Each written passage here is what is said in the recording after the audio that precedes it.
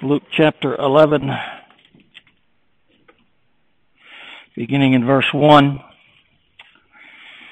And it came to pass that as he was praying in a certain place, when he ceased, one of his disciples said unto him, Lord, teach us to pray, as John also taught his disciples. And he said unto them, When ye pray, say, Our Father, which art in heaven, hallowed be thy name. Thy kingdom come, thy will be done, as in heaven, so in earth. Let us pray. Our Heavenly Father, Lord, we do have great need of the Holy Spirit's assistance this morning, not only in preaching thy word, but, Lord, that he might write these truths upon our hearts. Lord, the words of men will fail us. We need to hear this morning from thy word, and it's only the Holy Spirit of God that can impart those words into our hearts and our minds and our souls. Help us, dear God. Give us ears to hear and hearts to receive. Open up our minds. Help us to understand. Encourage us. Strengthen us in these perilous times in which we live.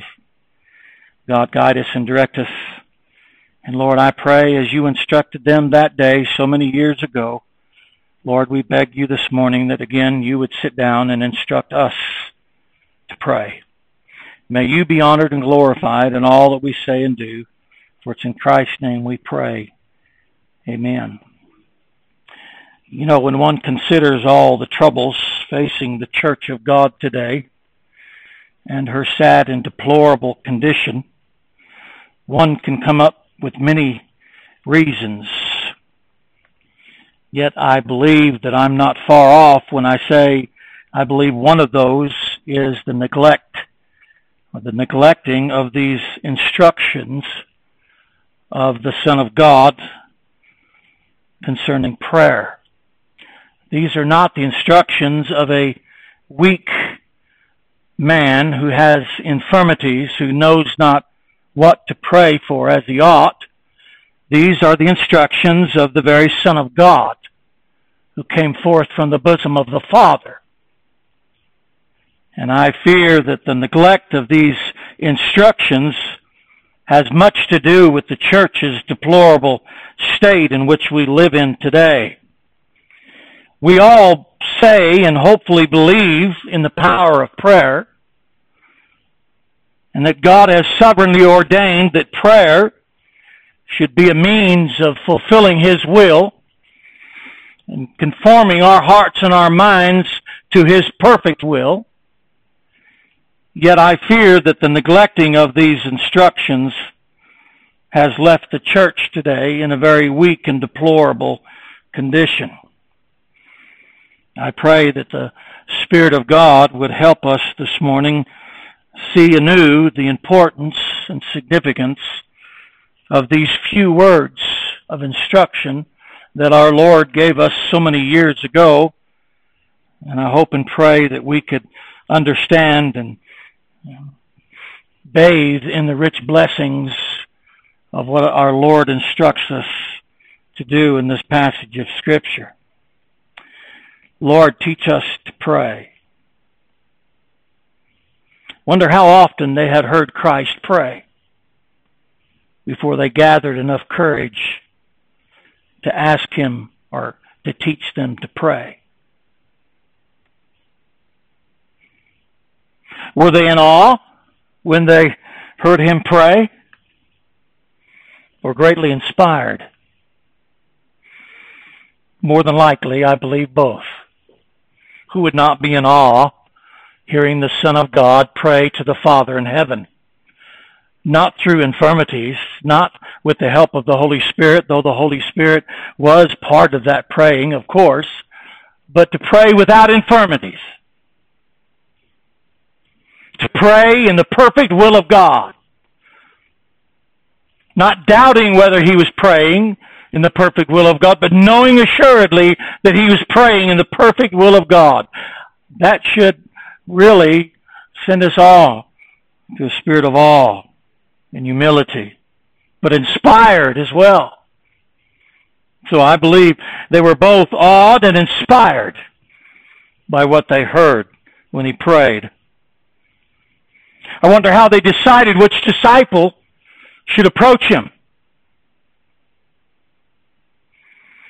You know, when they were talking about who's the greatest amongst them, they had no fear of speaking out boldly and professing who they thought was the greatest. When James and John sought to place next to Christ in glory on the right and left, they had no fear of asking and approaching Christ about that. Yet when it comes to prayer, I wonder how they came about choosing which disciple should approach him. And why does the Scripture conceal the identity of this one disciple? We know not who it was. We just know that it was one of the disciples.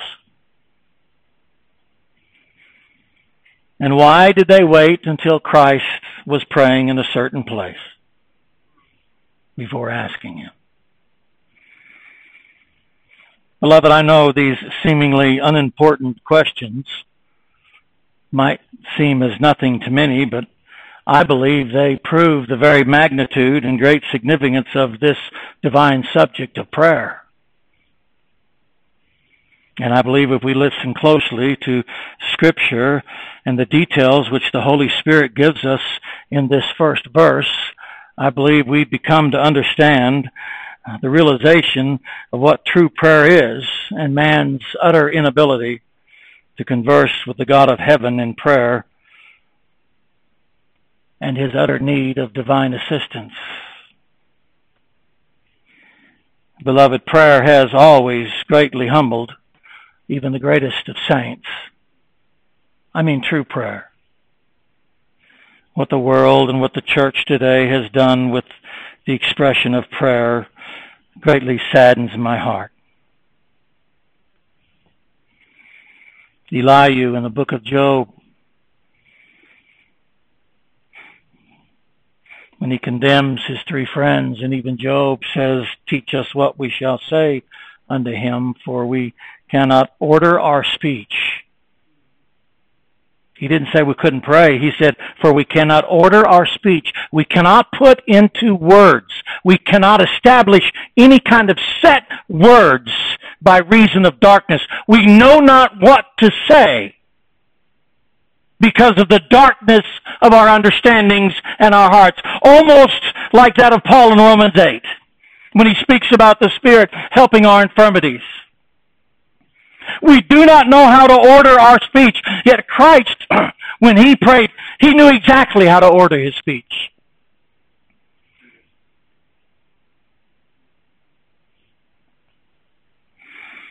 He didn't question whether he was asking in the perfect will of God. He knew he was. So filled, I believe, with the spirit of awe and inspired by his conversing with God, the disciples chose this moment to approach him and to say, "Lord, teach us to pray." Beloved, as true believers, it's not that we know not how to pray or that we lack the desire to pray. Excuse me. For the desire and longing to pray is not only revealed in our text, teach us to pray. They wanted to pray. They knew it was important to pray. But it is the very breath of a regenerate man, said Calvin. That's how a regenerate man breathes, by praying. It's like taking in air. A true child of God knows, because of the Spirit of God and because of the salvation Christ has wrought in his heart, he longs and desires to pray. It's not that we know not how to pray. The problem is what to pray for. Again, I ask you to look at Romans chapter 8 before we proceed. Romans chapter 8 and verse 26.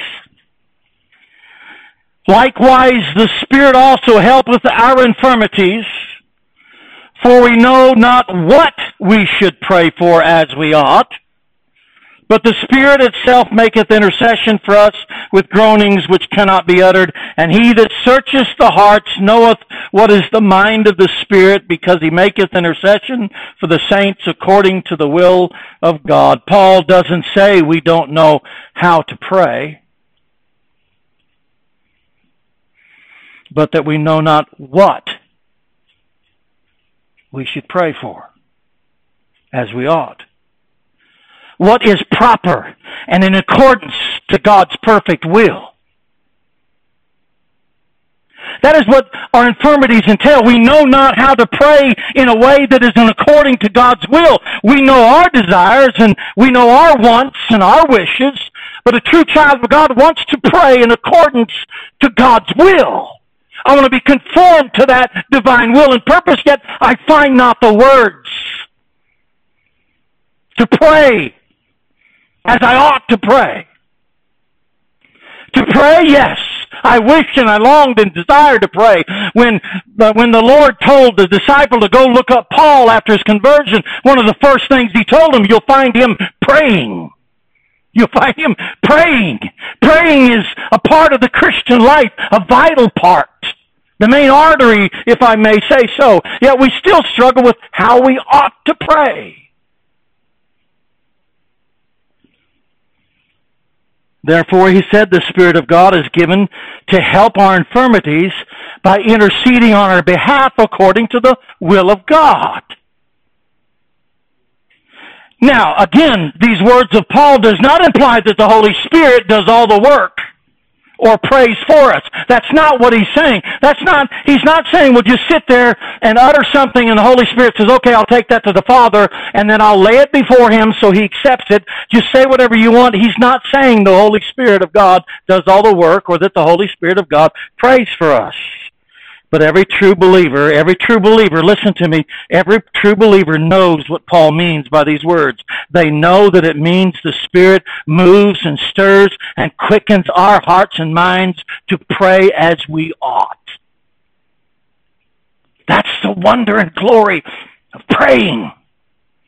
Is that it's not just uttering words and hoping the Holy Spirit puts it right before the Father. No, it's the Holy Spirit inspiring us, quickening our hearts to pray as we ought, conforming us even as we pray to the perfect will of God. That is the desire of every true believer, to pray in such a manner. We long to pray like that. We yearn to pray like that. And throughout the church history, we hear of God's men praying hours and days and nights, praying to the Father in heaven, trusting in the intercession of the Holy Spirit to help them pray as they ought to pray. That's what we desire as God's people, that the Spirit of God would stir in our hearts. And I believe Christ's instructions is in keeping with that same biblical truth. He says, when you pray, say. That's what we all long for, do we not?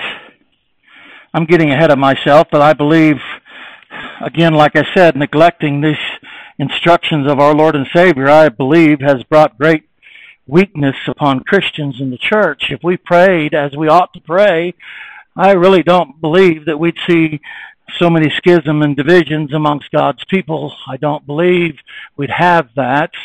I believe that we'd see a greater success of the gospel if we prayed as Christ instructed us to pray. I'm not doubting the sovereignty of God and that He can do what He wishes, but God has sovereignly chosen for us to lay these petitions before Him in prayer that those things might be accomplished. And if we're not praying, God is not subject to do what He says.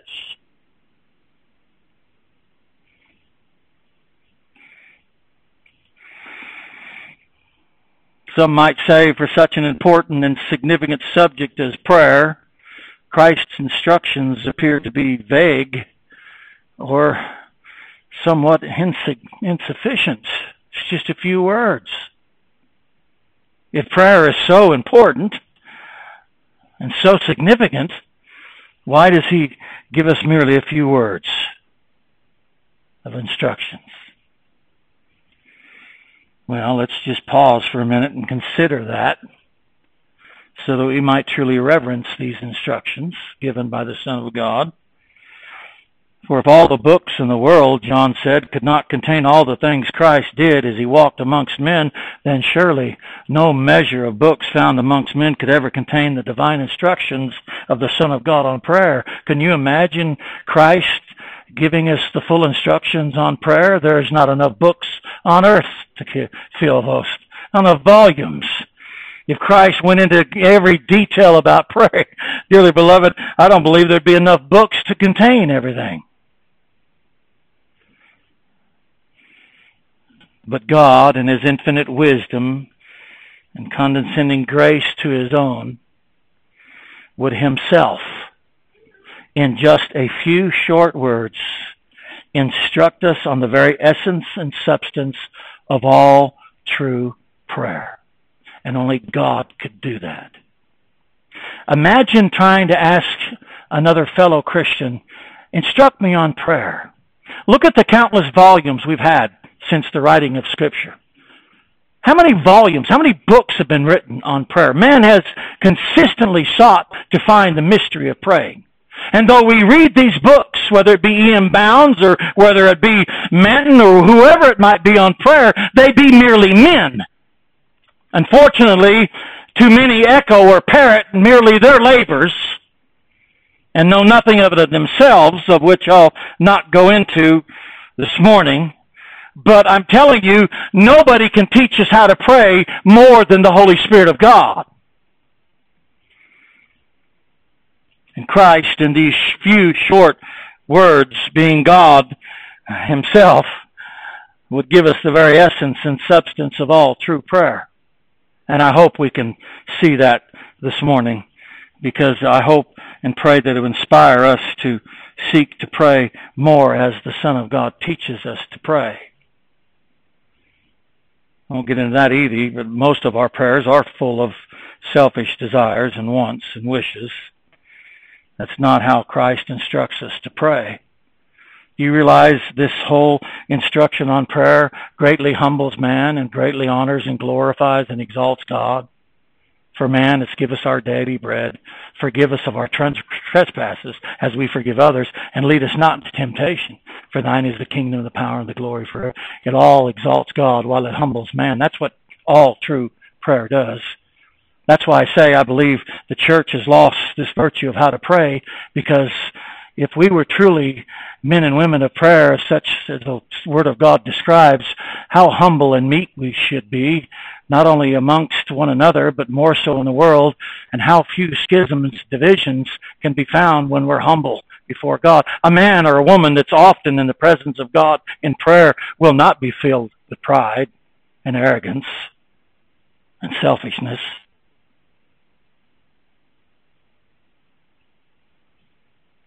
For that man will also always be reminded of the essence of this prayer: forgive us our sins, our trespasses, as we forgive those who trespass against us, and lead us not into temptation, but deliver us from evil. You see how that helps maintain the spirit of unity amongst God's people. We've neglected these instructions, and the church has suffered tremendously because of it.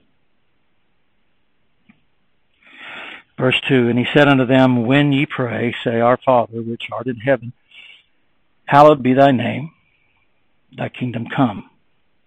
Thy will be done, as in heaven, so in earth. It's not the mere quoting or citing of these words which Christ emphasizes, but that all true prayer must begin with a true and unfeigned longing and desire to see God honored and glorified in all things. We mentioned that last week, and I'm not sorry to repeat that again. All true prayer must begin with the true and unfeigned longing to desire to see God honored and glorified in all things. Thy name be hallowed, thy kingdom come, thy will be done. That is the state of longing and desiring, of humility. And Christ instructs us to seek these things first in all true prayer. Let this be the foundation upon which all other prayer requests and petitions are laid. Everything you pray for, everything we seek in life, whether it's deliverance from afflictions or trials or whatever it might be, sickness, it must be built upon thy name be hallowed, thy kingdom come, thy will be done. Total submission and subjection to the glory and honor of God first and foremost.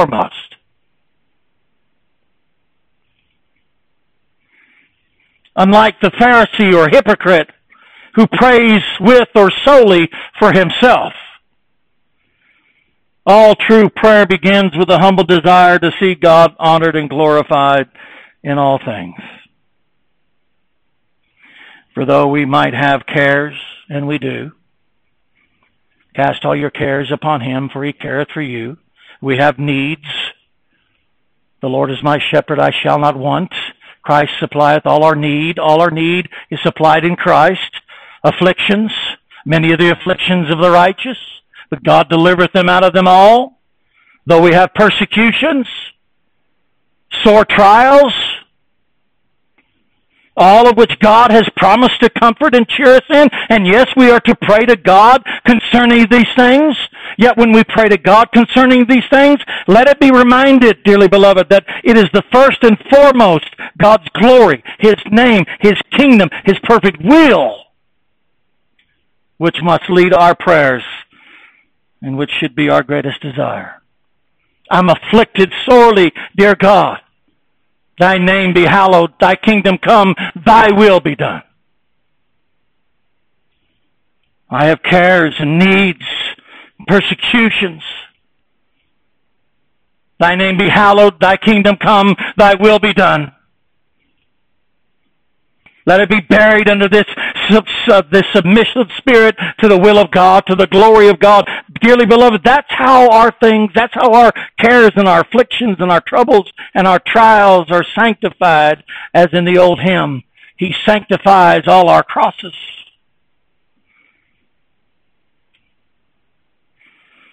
First and foremost, the glory and honor of God.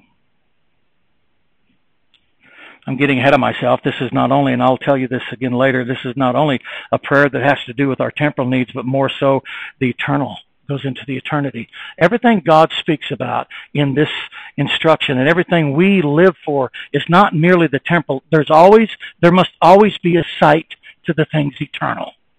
Always. Are you listening to me? Must always be the things of eternal in our sights. Not just temporal needs, but eternity. Spoke with a man yesterday. He was on the very verge of death himself, and I said, "Are you ready?" And he said, "I hope." And I thought, "Oh, I hope you have more than just hope.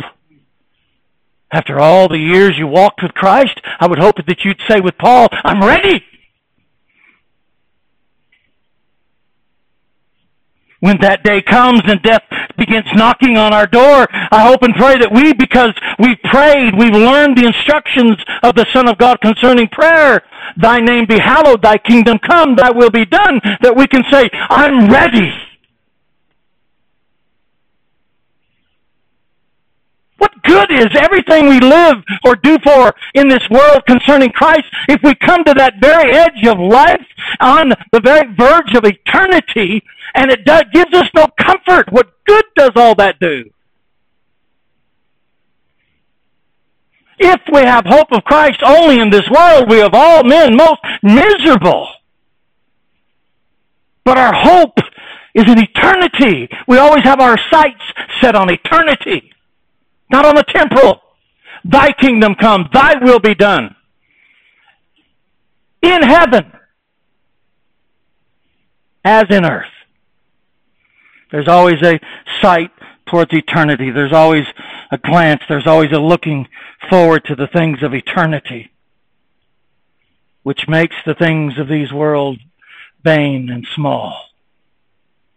One glimpse of his dear face, all sorrow shall erase. The things of this earth, the temporal things, shall be lost in the glory of His vision, of His face, eternity.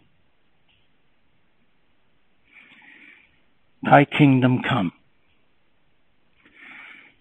Hallowed be thy name. The first petition is, thy kingdom come. Beloved, oh, how this second petition should greatly inspire and quicken our hearts in pray. Listen to these words and contemplate these three words for just a moment. Thy kingdom come.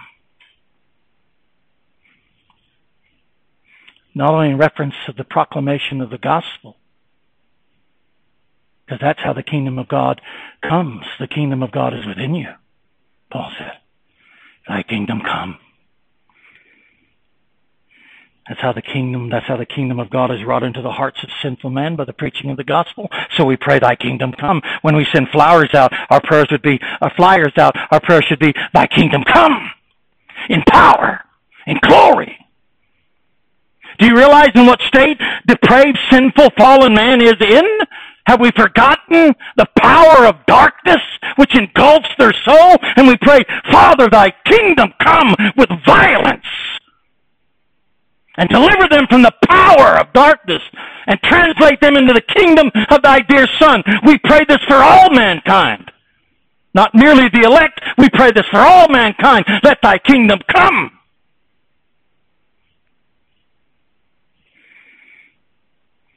But it's all through the advancements of that same kingdom within our own hearts. Because the Lord said himself, for behold, the kingdom of God is within you. Not only the advancement of the gospel, but the kingdom of God within us. Oh Lord God, let that kingdom which you wrought in me, let it be advanced. Let me be more pure and more holy in thy sight. Help me to walk circumspectly. Help me to walk worthy of the calling. Help me to walk worthy of the Lord. Let thy kingdom in me be advanced, Lord God. Thy kingdom come.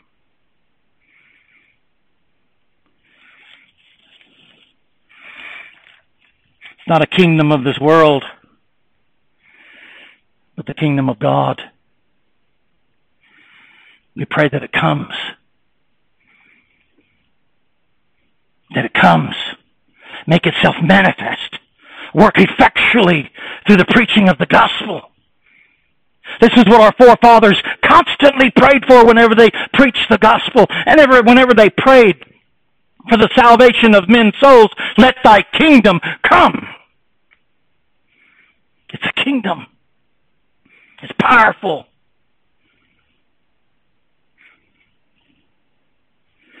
That many may be delivered from the power of darkness, Paul said in Colossians 1, and be translated into the kingdom of his dear Son. Have you ever considered those words? He said, the power of darkness. Do you know how powerful darkness of sin is? Do you know? Do we understand? Have we been saved so long that we forgot how we were in fetters, in bondage to sin, and kept captive under the power of darkness? Nothing short of the power of God could open up our eyes. The old Wesleyan hymn said, the fetters fell off. The fetters fell off. That's what we pray for. Do we pray for that? Dearly beloved, I believe the church in this day and age has stopped praying for that.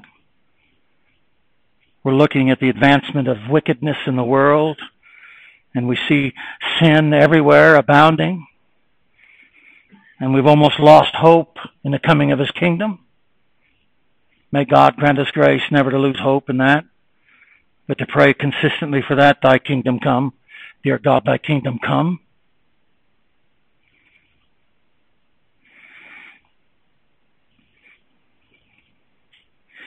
There are powers to be reckoned with. Dearly beloved, listen to me again. I know we all know these, maybe theoretically only, but I hope so more than that. But I'm telling you, the world are captive to Satan and sin and darkness. And the only thing that can free them from that is the gospel, which alone is the power of God unto salvation. That's how the kingdom of God is imparted into the hearts of sinners. And so we pray, thy kingdom come. Even the Lord himself said it in Matthew 11, the kingdom of heaven suffereth violence, and the violent take it by force. Do you realize how much violence spiritually takes place when the gospel goes out and the sinners hear it? Do you realize the violence, the spiritual violence? Look at your own salvation. It wasn't a skip through the park. The struggles within inside of your bosom and your mind, the conviction, the doubts, the confusions. There was a violence there.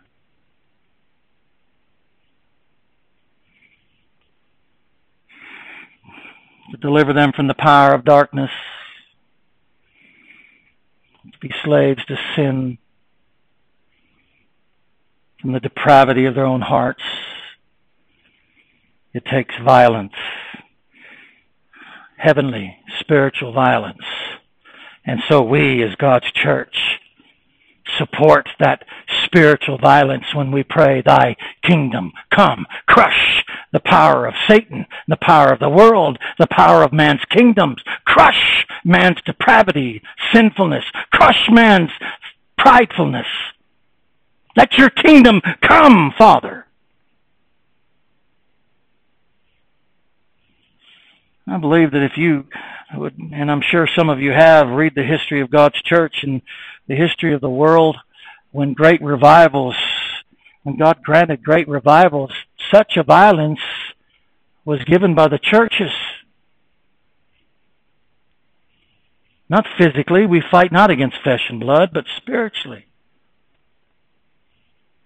John Knox, Scotland, not Ireland. Last time I said Ireland, didn't realize it until after I said it. That's why he said, give me Scotland or give me death. And when they were martyred for their faith, their prayers was, Father, Thy kingdom come. Thy will be done, as in heaven, so on earth. With confidence and belief and faith. Paul said to the church at Thessalonica, finally, brethren, pray for us that the word of the Lord may have free course and be glorified, even as it is with you. The word of God have free course. Oh, wait a minute. I thought the word of God was sovereign. Yes, but the powers and the violence that it faces, Paul says we need to pray. Listen to me. He says pray. He doesn't say God will sovereignly do whatever He wants to. We don't have to worry about it. God's in control. We know God's in control. We know God's sovereign. I'm not trying to belittle those virtues and those attributes, but I'm saying Paul said we need to pray that the word of the Lord have free course and be glorified. That comes through prayer. Do we believe in prayer? Do we believe in prayer?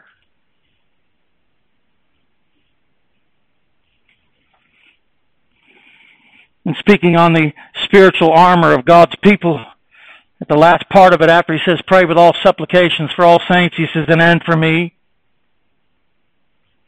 that utterance may be given unto us, that I may open my mouth boldly to make known the mystery of the gospel.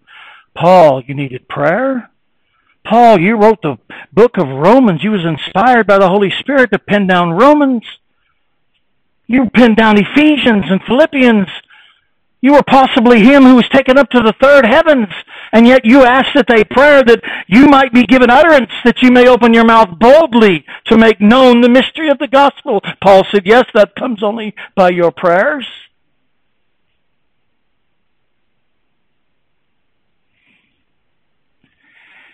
Do you realize how much we don't receive because we do not pray? You have not because you have asked not, James says. And when you ask amiss.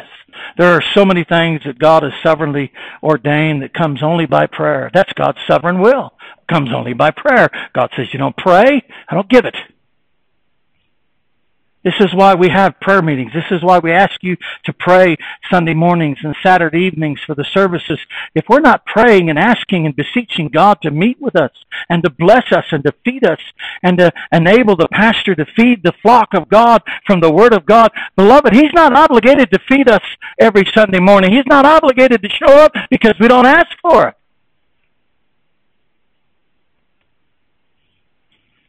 I believe with Martin Luther that there is a sovereign power that God has ordained for prayer.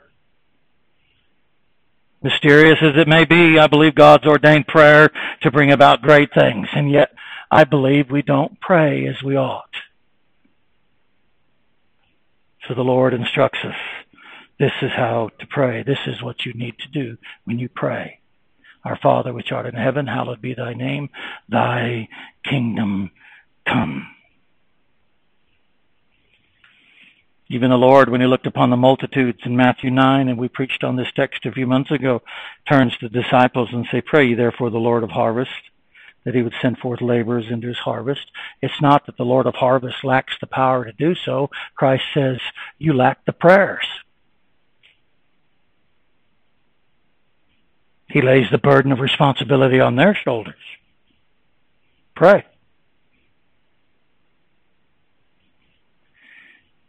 Pray ye therefore the Lord of harvest, that he would send forth laborers into his harvest. When you pray, say, thy kingdom come. To crush and overcome the kingdoms of darkness, the kingdom of Satan, the kingdoms of this world.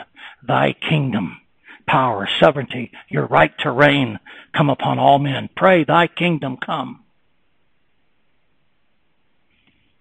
To this divine end, Christ would have us pray. Beloved, I believe it's high time for God's people to awaken from their cowardly, selfish, and beggarly prayers. Some Christians who've come to know the doctrines of grace cower behind a knowledge of the sovereignty of God, which is not bold but cowardly. Yes, God is sovereign. God can do what he wants, but God has ordained prayer as an instrument, and we must pray like men. When we come to the throne of grace, why do you think the scripture says, come boldly? This cowardly spirit, which most Christians sound like when they pray, is dishonoring to God. You remember Jacob wrestled with the angel all night? The Bible said he had power with God or with the angel. And the angel touched his side and he limped the rest of his life, but it said he had power with the angel. It's time for God's people to rise up and pray boldly in the name of Christ. Thy kingdom come. Thy will be done.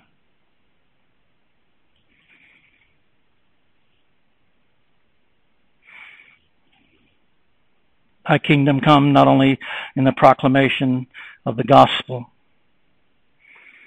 that the world succumbs to God's glory. You know, it doesn't matter to me if they profess to be Christians or not. It doesn't matter to me what the theologians, when they talk about the sovereignty of God or election of God, he's not the God of just merely Christians. He's the God of the universe.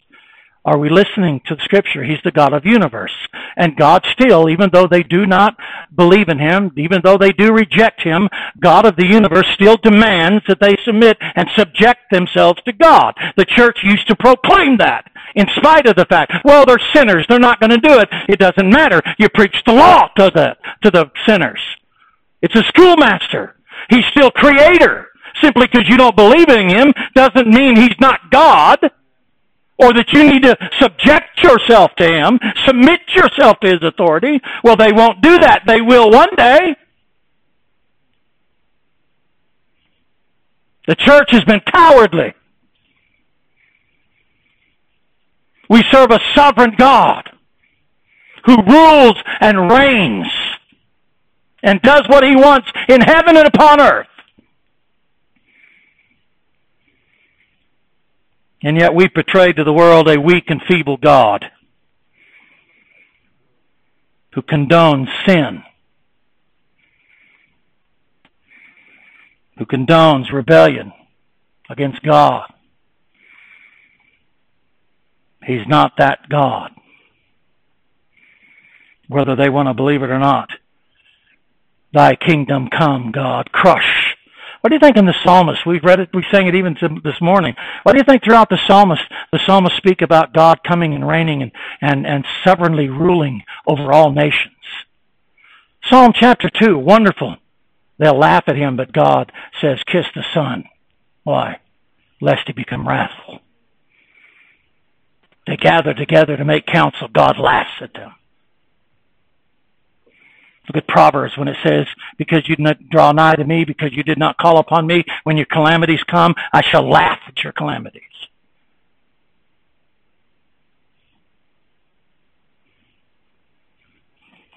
God is not some feeble and weak being that has lost control over the world and the universe and subjects himself to sinful man's desire and wishes. He's God. He's God. And the church has forgot to proclaim that and declare that before the world. Therefore, the world laughs at the churches and Christians and God because we've stopped proclaiming who he is. He's God. Your kingdom come. Thy will be done, as in heaven, as in earth. So in earth. And yet also the kingdom come is a desire for the Christian of that kingdom in his own heart. The kingdom of God, Christ said, is within you. And we pray thy kingdom come, not only for the proclamation of the gospel, not only that God's kingdom in the world come, but that God's kingdom in my own heart be advanced. The kingdom of God, Romans 14 said, is not meat and drink, but righteousness and peace and joy in the Holy Ghost. Lord, grant that thy kingdom make advancements in my own heart and life. Help me to walk worthy of the vocation wherein thou hast called me. Help me to walk worthy of the Lord. Oh, dear God, I pray that you'd advance your kingdom within my own heart. Oh, to be like thee, precious Redeemer. This is my constant longing and prayer. Thy kingdom come in the world and in my own heart. Thy name be hallowed. Thy kingdom come. Thy will be done as in heaven, so on earth. Beloved, when these divine petitions excite and quicken our hearts to pray, we are of all men most blessed.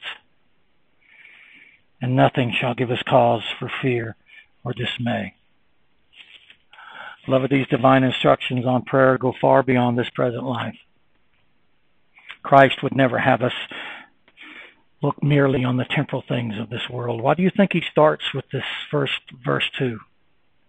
With setting our affections on things above in eternity. The temporal things, look, it's almost as though when he gets finished with this, give us day by day our bread, forgive us our sins, as we also forgive everyone that is indebted to us, and lead us not to temptation, but deliver us from evil. It even ends in Matthew where, for thine is the power and the kingdom and the glory forever and ever. Amen. He always sets it on the things of eternity, not merely the temporal. They go far beyond this present life, but also greatly prepare our hearts and minds for the things in heaven. Beloved, all true prayer not only helps, aids, and comforts us in this present life, but by fixing our hearts on the things which are in heaven, all temporal needs or wants shall never cause us any dismay. But that's what they'll be, just temporal. Always looking to the eternal. Let me close with Psalm 73. We looked at this a few weeks ago, but let me read it again. This is the fruit of those who follows the instructions of our Lord when praying. Psalm 73, verse 25. Whom have I in heaven but thee? And there is none upon earth that I desire beside thee. My flesh and my heart faileth, but God is the strength of my heart and my portion forever. Lord, help us to be reminded in the instructions when these first words of our Lord's instructions inspire and quicken our hearts to pray constantly like that. And Lord, when it's time to depart out of this temporal world, which is but a brief moment, a vapor, James says, Lord, we can say, but God is the strength of my heart, and here it is, and my portion forever. Lord, teach us to pray. When you pray, say, Our Father, which art in heaven, hallowed be thy name, thy kingdom come. And the third petition, thy will be done, as in heaven, so in earth. You see how there's a constant reflection of the things of eternity. God, teach us to pray. And may the Holy Spirit of God incite our hearts to pray, to know how to pray, what we ought to pray for as we ought. And may God be honored and glorified. Thy kingdom come. Hallelujah. May his kingdom come, and it will come. One day it'll come in all its glory, in all its honor. And oh, what a day that will be. For the Christian anyway. But not for those lost without Christ. In Revelations it says they look upon him who sits on the throne in his kingdom, and they cry, hide us from the face of him that sits upon the throne. We dare not even look in his face. So man, we sing about looking on his face, and all troubles shall erase. When they look into the face of Christ on the day of judgment, it's so terrifying that they'd rather have rocks fall upon them and bury them. What a contrast. The kingdom of God is coming. May we continue to pray and do so in all his power and glory. Amen. Let's pray. Our Heavenly Father, we thank you now, Lord, for your word. We thank you for these divine instructions on prayer. We pray that you would help us to heed them. Help us, Lord, to walk in the light of them. Lord, we know not what we ought to pray for as we ought, and we thank you for the help of the Holy Spirit who incites and stirs our hearts to pray as we ought. We thank you, Lord, for these divine instructions. Help us, Lord God, to heed them. Help us to pray for them. Help us, Lord God, to live in the light of them and know the comforts of them. Lord, we love you and we thank you for all things, and may you be glorified in all things. For we ask these things in Christ's name. Amen.